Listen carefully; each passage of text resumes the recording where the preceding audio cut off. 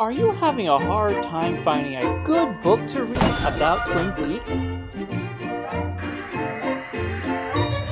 Did you finish binge watching Twin Peaks in quarantine and now you're looking for more? If so, we have the book for you. Twin Peaks Unwrapped, the book. Based off the popular show from the 1990s, read about the making of each episode from over 100 cast and crew members. This book covers Season 1, Season 2, Firewalk with Me, and Season 3. But wait, there's more! This book has commentary from the community and the hosts from the wildly popular podcast Twin Peaks Unwrapped. Order now. Supplies are very limited. Only $25.99 plus shipping and handling. Go to BlueRoseMag.com today.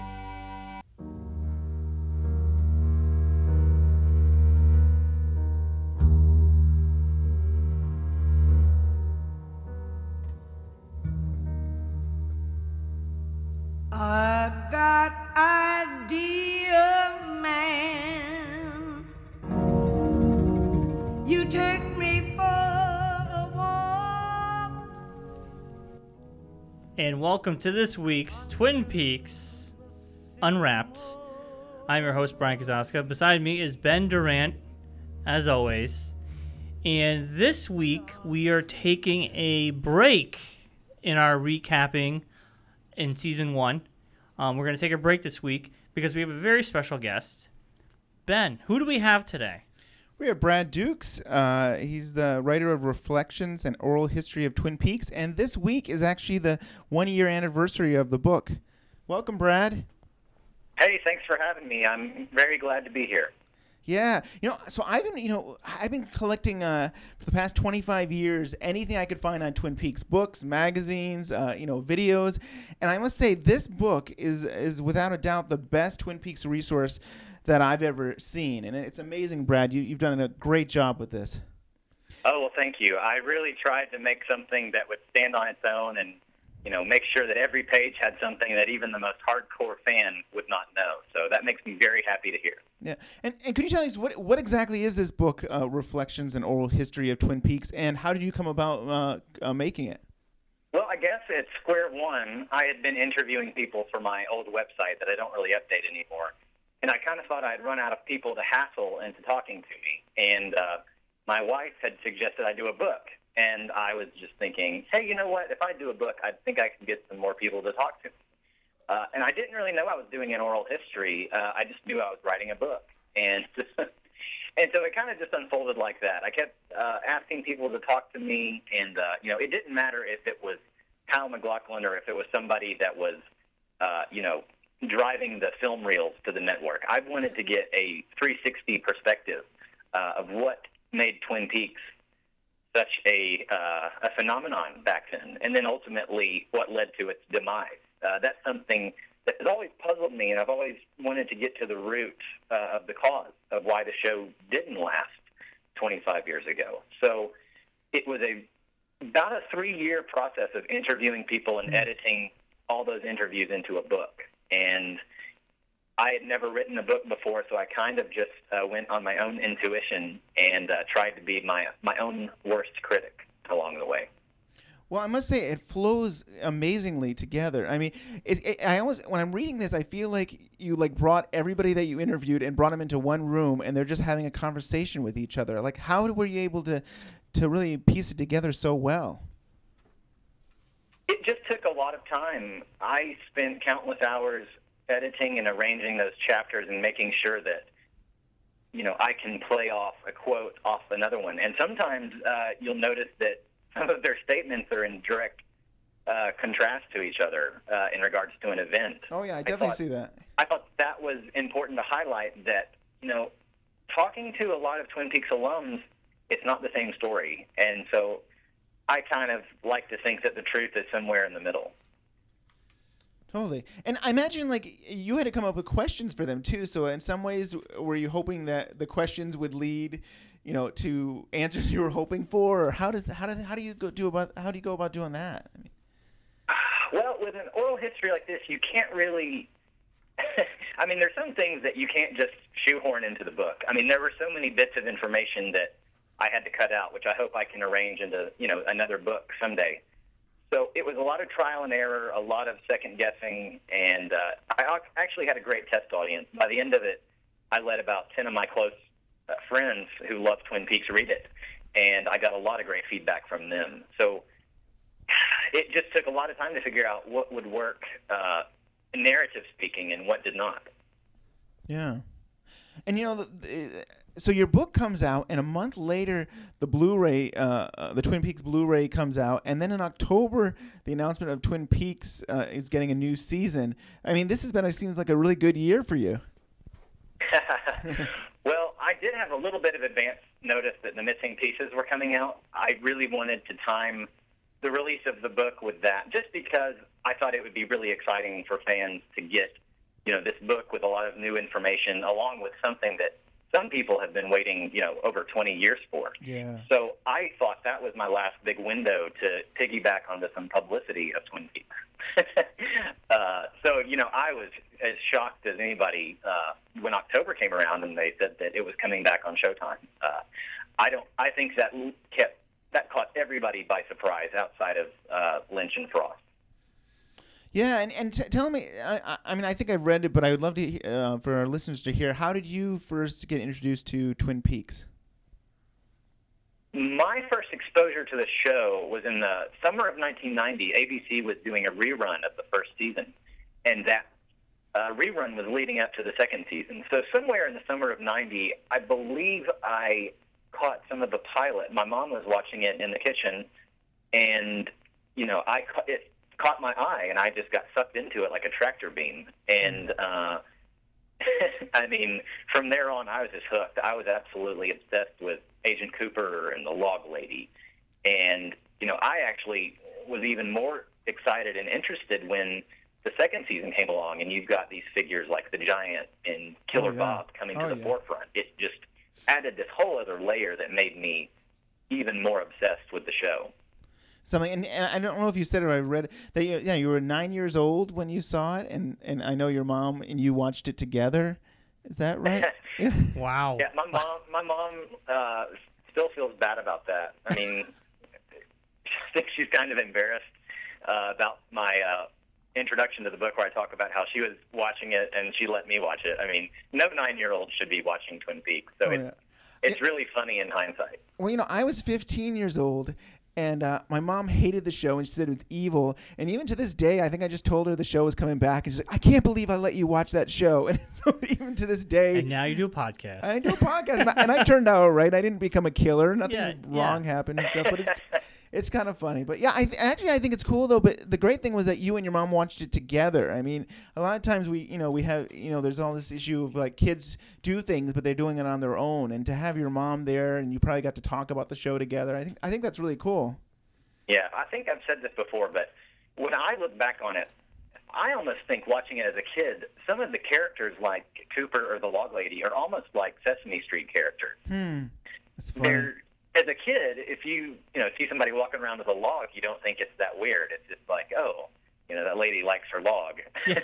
It's too funny. Whereas if you look at it as an adult, you're like, why in the hell would a grown woman be carrying a log around, talking to it? So.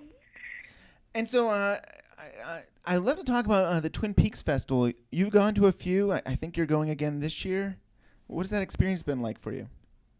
Oh, man, I love the festival. I started going in 2008, and ever since, I think I've missed 1 year. I've met so many good friends up there, and I used to live up in the Seattle area, so it's great to revisit that place and also reconnect with all my friends. And I always make new friends, and, it's in some cases I keep up with these people on a weekly basis, and it's just a great place to visit. And if you are, any Twin Peaks fan, that first visit up there is very magical. I mean, nothing beats seeing the Double R Diner in person, or the waterfall that you see in the credits. Yeah, and I still haven't gotten to go. I mean, I've been wanting to go for like 23 years. So we gotta go. Yeah, we gotta go. We're going next year. Next year. Let's save up for it. Yeah, that'd be awesome. But yeah, awesome. I'll show you around. That'd be cool. And last year, what was the experience like? I think you had your book with you then, right? Yeah, I brought my book had just been released, and I took it there to sell, and I sold everything I brought. So that felt really good. Nice. Nice. And they showed a sneak preview of the missing pieces, or was the Blu-ray out yet? I can't remember now when the. Oh gosh, I think the Blu-ray had come out that week. Okay. And I believe the festival couldn't really get the clearance to show that. Oh. Just a little too soon. Okay, so yeah, but yeah, I mean, I'm definitely curious to go sometime because it seems like there's so many great things to do, and We could do it, Ben. we can do it. All right, we'll save up. I am serious. I think we should go. Yeah, definitely. It seems like an experience. So back to the book, I was really impressed too that you were able to get Kyle MacLachlan, in an interview with him because I mean, like Wrapped in Plastic magazine, they had 75 issues. They were never able to get an interview with him. So Wow. I mean, you got some great interviews for this book. Yeah, I mean, a lot of those interviews, especially with some of the bigger names, did not come easy. It took a lot of hustling and patience. There were a couple of instances where I waited over a year Wow. to get somebody down on an interview. So it took a lot of patience, and I think it just taught me a lot about staying true to the mission and being persistent because it will pay off. Yeah, and I believe it was like almost 100 people you interviewed. Yeah, I think I could only fit about 90 people into the book, so there were almost a dozen other people I literally did not have room for, which was frustrating. I mean, on one hand, I self-published this book and had complete creative control, Wow. but it That's was awesome. very important to strike that balance where a casual fan can enjoy this, all the while I'm entertaining, the hardest core of fans. Yeah. So that balance was tricky, and it also led to a lot of stuff that I just couldn't fit into the book. And have you run into people that have had very little are not familiar with Twin Peaks that have read the book and learned more about it, or like what has your experience been from people who have read it? Well, this whole revival on Showtime, I think, has, perked a lot of ears up. There were so many people that watched that first season that where if Twin Peaks comes up in conversation now, even if they haven't seen it since then, they remember it. And that's basically because it just had so much media exposure.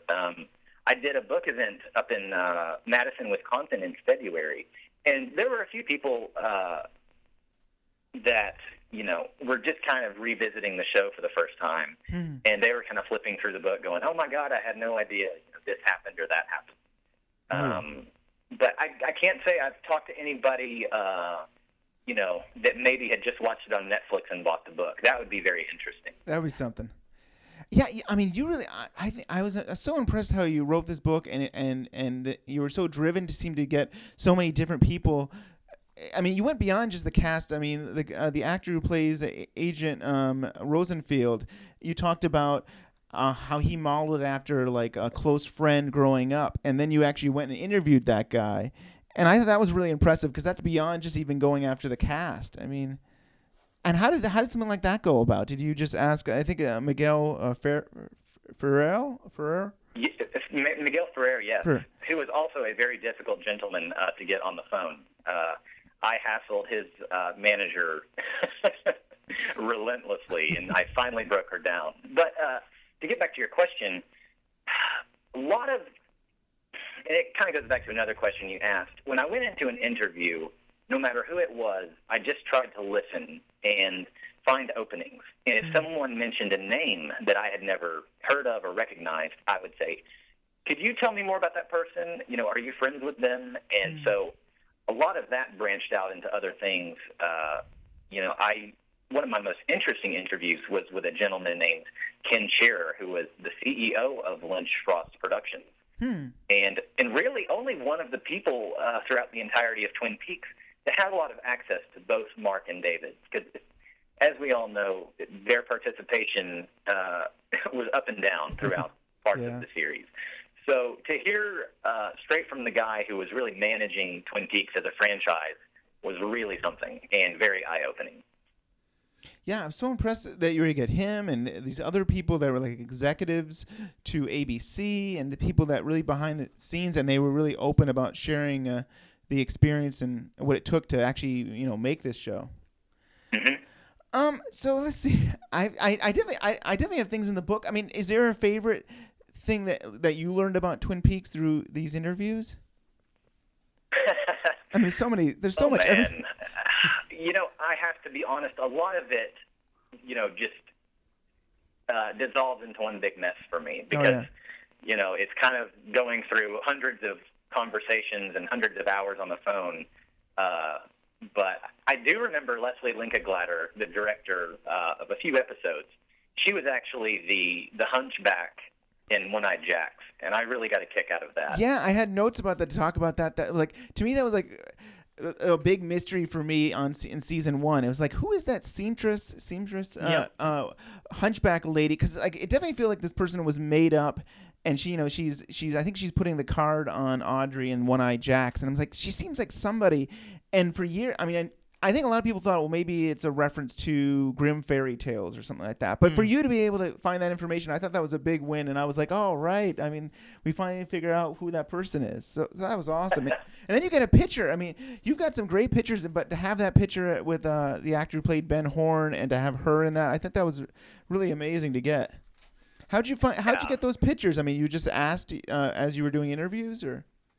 Yeah, I would sort of ask around, and really most of the pictures in there are from the makeup artist, and her name is Carla Fabrici, and she literally had boxes of these pictures in her basement, and I remember she sent me the first batch of them, and I was just floored. I felt like I had broken into the warehouse at the end of Raiders of the Lost. That's great. Just tearing through stuff and going like, oh my God, I can't believe that. So that was really fun. Oh yeah. And so there's so many different stories. There's one where you find out that Ray Wise was the one that had the idea to throw Leland for Leland to throw himself on the casket in the funeral scene, and I thought that was really cool. And I would have just assumed it was like David Lynch, Mark Frost idea. And you kind of get the sense from this book that a lot of people were contributing, that they were very open to actors having suggestions and other directors bringing their own ideas, where it wasn't just Mark Frost and David Lynch. And I mean, especially if you take into account when this show was made. I mean, they gave a lot of the directors so much latitude. I did hear that they weren't allowed to change the script in any way in the first season, like with actual dialogue. But I know Leslie Glatter and some of the other directors said that, Lynch and Frost and the producers were very open to their ideas. I don't think everything happened, but, they were pretty considerate of the individual's vision. Yeah, definitely the first season was so tight. I felt like there was it was really tight show, and you could tell that Mark Frost and I guess David Lynch too probably really had mapped it all out at least for the first season very tightly. I have an email from one of our listeners that if you don't mind me reading, and then I would just go into a question for you. If that's okay, sure. Brad? All right. So, or do you want Brian? Do you want to read this? No, you got it. All right, you got it. So this comes from John. Hi guys, I've been enjoying the show and want to drop my 2 cents about the discrepancies between the dream sequence we saw and how the next morning Cooper is describing the European pilot version. David Lynch was filming Wild at Heart during the majority of the filming of season 1. So his episode, the one with the dream sequence, was filmed last. That means when last week's episode was filmed, no one had any idea how exactly the European ending was going to be incorporated. So the only continuality available was the pilot ending. I assume they decided summarizing it would be well enough, since over detailing would come off better than under detailing, especially since the viewers could brush it off as someone trying to describe dream logic. So I guess my question for you is can you confirm? I think you said this in the book. Can you confirm that David Lynch kind of did episode 2 out of order? Like he was busy then. Yes. What? Yeah. Yes, I can confirm that because I have in my possession copies of the actual filming schedules for the first season. Wow. How that was kind of mapped out was, let's see here. Okay, so episode 2, which is David Lynch's second episode, was actually filmed towards the end of the first season between episode 6 and 7. Wow. That scene in episode 3 where Cooper says that there's the discrepancies between episode 2 and the pilot ending, the Red Room scene, that episode 3 was filmed about probably a month or two before episode 2 was actually filmed. So Wow. that may have been lost in translation with editing, and episode 3 may have already been cut. Right. So that's probably where that discrepancy came from. Isn't that But something? yes, I can confirm episode 2 was filmed almost at the end of season 1. That's something. And it's interesting if it happened between 6 and 7, probably Mark Frost was prepping to direct episode 7. So it's kind of funny to have David Lynch actually, directing and have Mark Frost in the process of directing probably at the same time. Yeah. And you kind of shared that. Yeah. To give you a little anecdote there, if you notice, episode 2, 6, and 7 are the only episodes that show the interior of One-Eyed Jack in the first season. Huh. So there were 2 days in December of '89 where Lynch, Frost, and Caleb Deschanel were all kind of trading their scenes at that location. Isn't that something? And yeah, I think you've shared that it was a warehouse that it was all shot on, and so it was like, I think it was all the sets were kind of in the same space. So it's that's kind of cool. Yeah, that was something Yeah, else. that was all crammed into a warehouse off Balboa Boulevard in Van Nuys. It's so funny. I went there one time. I didn't go inside, but I just kind of wanted to see where David Lynch and Mark Frost drove to work to make this show. And it's so funny because it's like just this totally rundown neighborhood with these old mechanic garages and like, I don't know, tire factories. So it was, a humble place to make a show. That's something.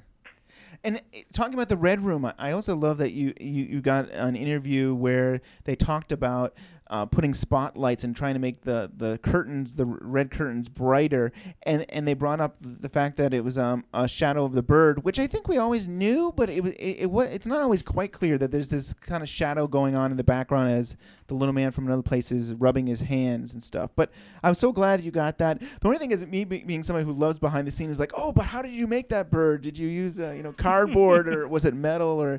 But that was I was so glad you got that information. Yeah, I remember talking to Ron Garcia, who shot Firewalk with me in the pilot episode. And, I had to condense some of his descriptions down to make it fit. Some of the Red Room techniques, especially in the pilot, I know were very challenging to get right. Just because I know David Lynch, everyone says he's not picky, but he's just got to have what he sees, or else it's just not good enough.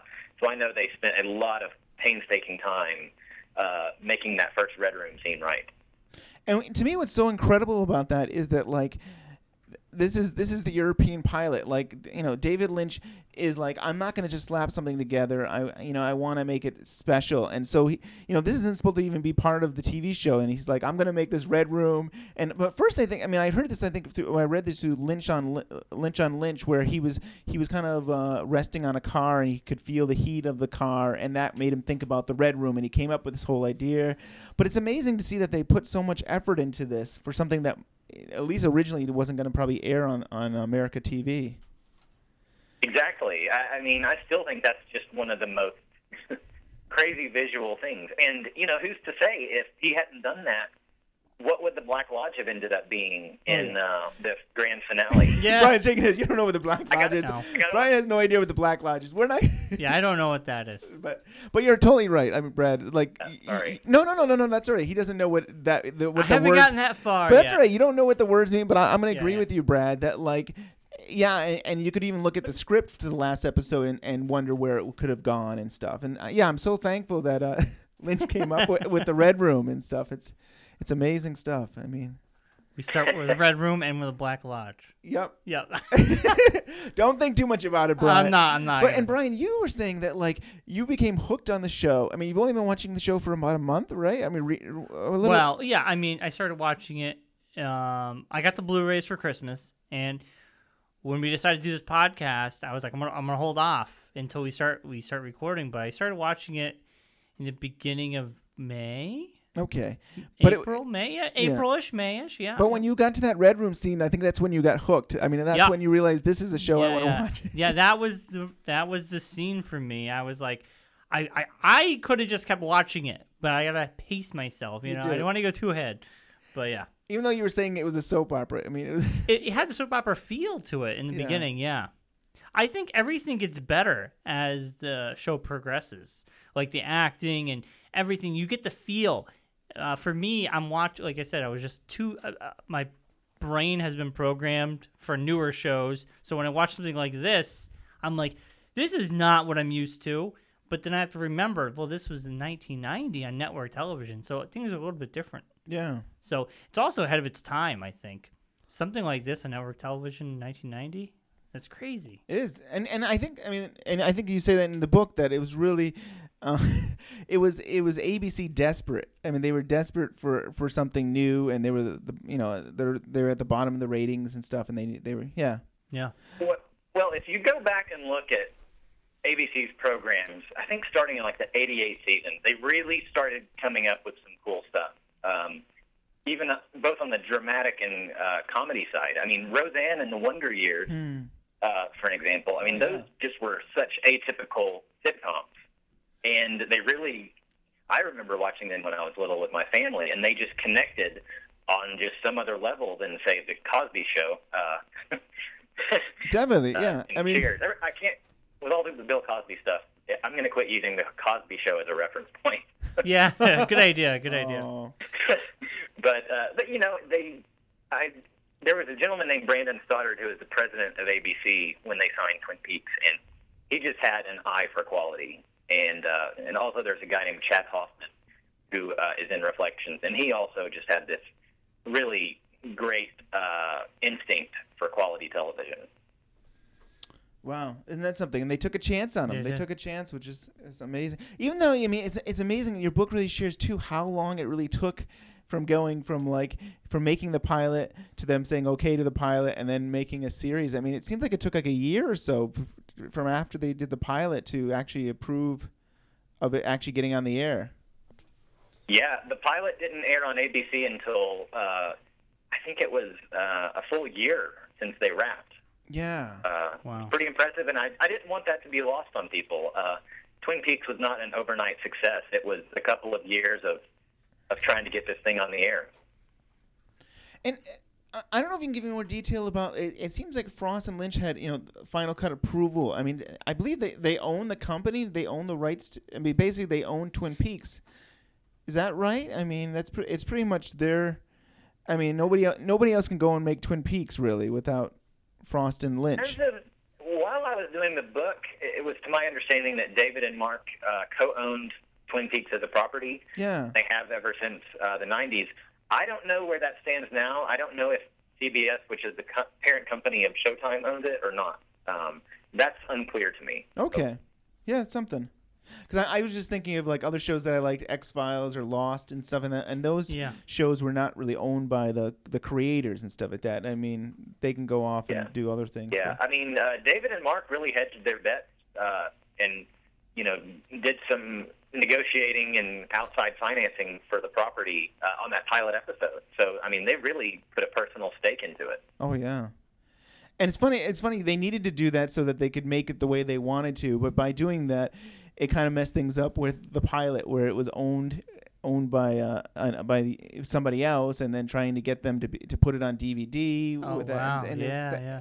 But I mean, I think it had to be done. I don't know if there was another way to do it, but man, It did mess up the home video releases a little bit, and I can say to anybody, if you're coming in as a Twin Peaks fan now, you are so lucky that you didn't have to deal with the Twin Peaks on home video, because it was a nightmare.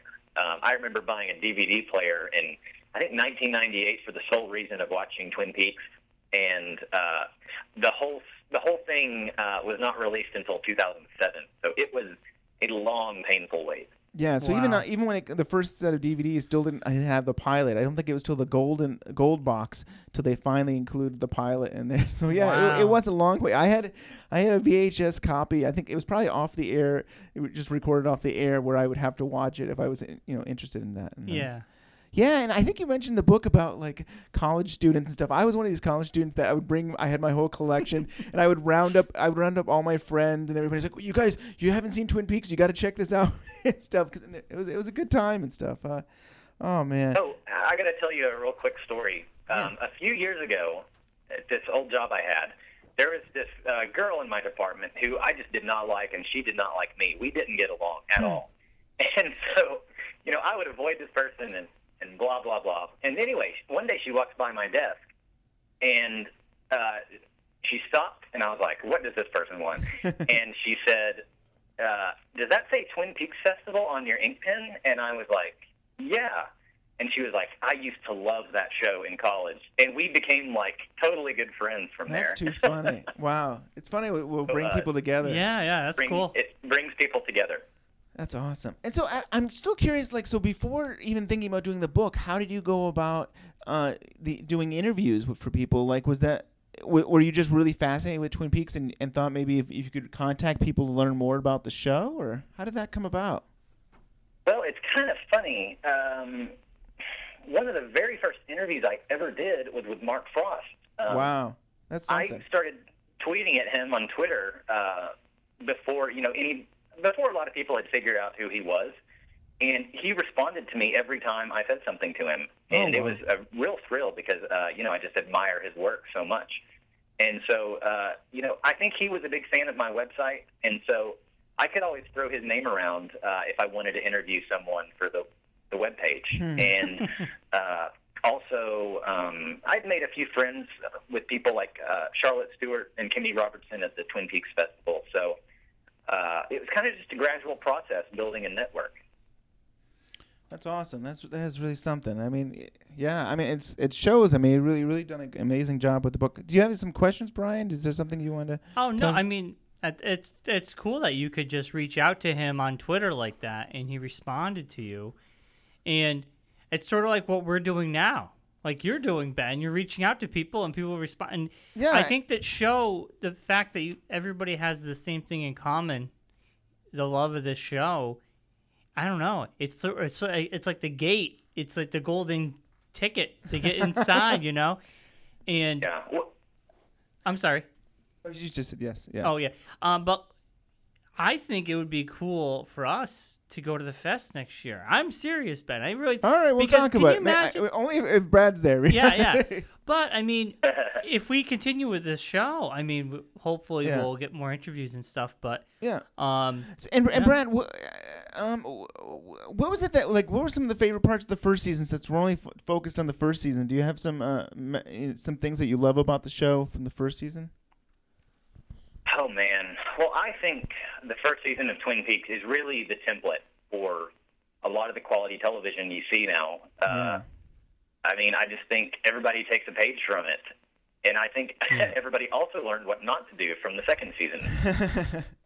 I think the first season teaches people in television now you have to have a vision from point A to point B, or else you just are going to spin out of control. So, and now I think a lot of television works best on a smaller scale. These, 8, 9, 10 episode seasons. I mean, I think you can stretch the quality of anything too far. I think I would be hard-pressed to name you any television shows that really do incredible, moving storytelling over the span of 22 episodes on a network. It's a lot. And so, I just think Mark and David had a vision, and they were dedicated to making it right. And, I know Mark, he scrutinized every script in that first season and made sure they were just airtight. And so I think that's why season 1 is so good. It was just a matter of timing, because there was just nothing like that at the time. Oh yeah, and I loved about the first season where all these kind of Easter eggs where there were like these names that were really from other TV shows or other movies or books or something like that, and like it was something that was really cool in the first season. And it just kind of was dropped in the second season. I don't really see a lot of that. I don't know if it was because David and Mark were both busy doing other things that there wasn't that kind of playfulness, I guess, that they once had. Yeah, well, I think there are a few in the second season. I know that when Peggy Lipton and the guy that plays Roger Hardy, I'm forgetting his name, they have a little moment in the diner, and they were co-stars on the Mod Squad. That's right. There Yeah. are a few little asides Like and wink winks. inside jokes. Yeah, yeah. Pay really close attention. Now, Breeze is just talking about the second season. You have something else I've never heard before, where it was possible that Steven Spielberg might have directed the season premiere of the second season. Oh my lord! Do you think was there really any chance of that happening? Do you think? Well, I think there was a chance. I think if David Lynch had been up for it, it would have happened. I know. Oh gosh, this is funny. Michael Onkeen had sent me this letter that Steven Spielberg had sent to the president of ABC saying, "Don't cancel Twin Peaks." Oh, wow. That's awesome. But this really heartfelt, elaborate letter, and it was like, yeah, this guy loved Twin Peaks. So Wow. I think if the cards had been right and the timing was right, he would have come back and maybe did another episode. But I think he was filming Hook at the time. Okay. So in hindsight, I really wish Hook had never come out. Aw. Twin Peaks. Yeah, I can see that. Yeah. Oh man. So, is there anything else? I'd love to. Is there anything else that you want our audience to know about the book that you think would be really good? Everybody who likes Twin Peaks should be picking this up. I'm excited to read it. Yeah. I'm very excited. Yeah, well, what's so exciting about the book and what I'm so proud of is that, it's worth your money. If you love Twin Peaks, I think this book is going to be a great companion piece because it's very confined to the time frame of 1988 through 1991. You're getting firsthand stories told in a specific narrative so you can understand what made the show successful and ultimately what tore it apart. And in hindsight, it's like a study piece of what you should and shouldn't do in television. And Twin Peaks is obviously my favorite TV show ever. Yeah, so me too. For me, it was just an absolute blast. I had the most fun of my life, talking to people who made the show. And I'm just so happy it's coming back. Me too. It blows my mind. It still doesn't seem real to me. I think it will seem real once I actually see it come back. So Right. I definitely can't wait for that. And you said you might do another book. Would it be a new edition, or do you think it'd be a whole nother book on interviewing new people, or what do you think? I would probably avoid doing a new edition unless I could get, somebody like David Lynch or somebody really huge. Otherwise, I would really like to do a book of odds and ends, maybe deleted chapters and maybe Q&As that still have a lot of interesting information I couldn't fit in. And maybe some new interviews, too. I've found some people after the fact that I'd love to have talked to about Twin Peaks. And I've continued to learn more even to this day. I'm still hunting down people that I have never talked to. So it's kind of a never-ending quest. Yeah. So are you always thinking about that? Do you think when you go to the festival this month that you might try to get some more interviews, or just are you just going to be relaxing and having a good time, or? This year will be pretty much relaxing and having a good time. I will have the book for sale at the sign-in and throughout the weekend. So if anybody comes to the festival and wants to buy a book and chat, I would love that. Otherwise, I will be taking it very easy and geeking out with everybody. Awesome. And where can people find your book? Listeners can find my book on Amazon. Also, it's offered on Kindle. And I believe Barnes & Noble and a few assorted independent bookstores in Chicago and Richmond, Virginia carry it as well if you want to support those brick-and-mortar stores. Awesome. Cool.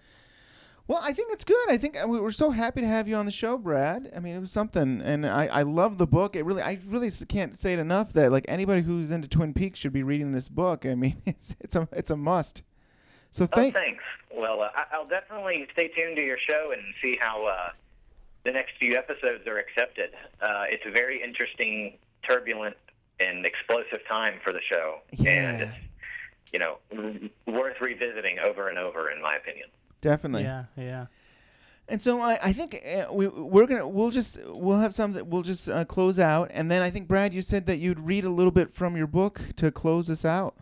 So why don't we just? Yeah, that'd be awesome. Thank you. I usually will read a selection from the author's notes, but I think I'm going to read the introduction for you guys. I think that sounds good. Excellent. Thank you. So we're going to be closing out, Brian. Yep. Where can people contact? You can like us on Facebook, Twin Peaks Unwrapped on Facebook, and we're exploding on Twitter. Twitter is becoming our home base for social media. Twin Peaks Unwrap or Twin Peaks Unwrapped if you search for us. Yeah, and believe it or not, if you just Google Twin Peaks, like I typed in Twin Peaks in Google search, and then Unwrapped came up, and we're right there. Wait, just doing Twin Peaks? Well, probably because I searched for it a lot. Yeah, they've got your cookies or something like that. I was trying to make us pop up first. But you can Google us, and you'll get all information. But you can go to our webpage, www.twinpeaksunwrapped.com. Our podcast there, the links to everything are there. And you can subscribe to us on iTunes, and please email us. Who sent that email to us? So John did? John did. Yeah. Thank you, John. We appreciate the feedback. And if you have questions, comments, or anything, please just email us at twinpeaksunwrapped@gmail.com. And I think that's it for all our plugs. Yeah. And and for, I think Brad's already said. I mean, where is that? What is it for Twitter? You have, I think it's by the book, Twin Peaks Book. Is it? Is that? Yeah, that's my Twin Peaks account. I have a personal account, so I don't I don't have to punish all my other friends with my Twin Peaks musing. Yeah. So at Twin Peaks Book, yes. Very cool. All right. Cool. Yeah, please, if you would, if you could read a little bit from the book. That'd be great. Sure, here we go. Here's the introduction to Reflections and Oral History of Twin Peaks. Countless television series have come and gone over the last 65 years, but few have managed to lead a profound and perplexing life as Twin Peaks. 6 months before premiering on the American Broadcasting Company in April of 1990, Twin Peaks was hyped as the series that may change it all on the cover of Connoisseur magazine, and a rogue wave of publicity was born. Defying skeptical ABC executives, 35 million viewers tuned in for Twin Peaks' broadcast debut, the tale of an enigmatic federal agent investigating the slaying of a small-town homecoming queen bewitched audiences and propelled the catchphrase, "Who killed Laura Palmer?" into the national conversation. A rabid cult of fans was born, and a media circus stretched throughout the summer as stars of the show appeared on magazine covers and late-night talk shows with Johnny Carson and David Letterman. The frenzy became intoxicating as Twin Peaks received record-breaking Emmy nominations, won 3 Golden Globes, and spawned a book on the New York Times bestseller list. More than a routine crime procedural, Twin Peaks was capable of being melodramatic, hilarious, and downright terrifying within the span of minutes. Coffee, donuts, and cherry pie were consumed in mass quantity. A middle-aged woman with an eye patch was obsessed with inventing silent drape runners. A ponytailed truck driver attacked his wife with a bar of soap stuffed in a sock. Twin Peaks was unclassifiable and undefined, yet still engrossing to both viewers and critics, yearning for the next generation of distinguished television. In its second season, network politics and creative differences induced a string of bizarre episodes and abysmal ratings. Fans were confused, the cast and crew were disillusioned, and the show vanished in a puff of smoke upon its cancellation. If you speak with the individuals who brought Twin Peaks to life, it is evident that something magical happened. Stories of fame, friendship, and inspiration live in their memories, along with the show's shortcomings and suspicious demise. Actors, directors, musicians, crew members, and yes, even network executives transcended the customs of mass media, and the result was Twin Peaks. You might call it a good old-fashioned murder mystery. And that's that.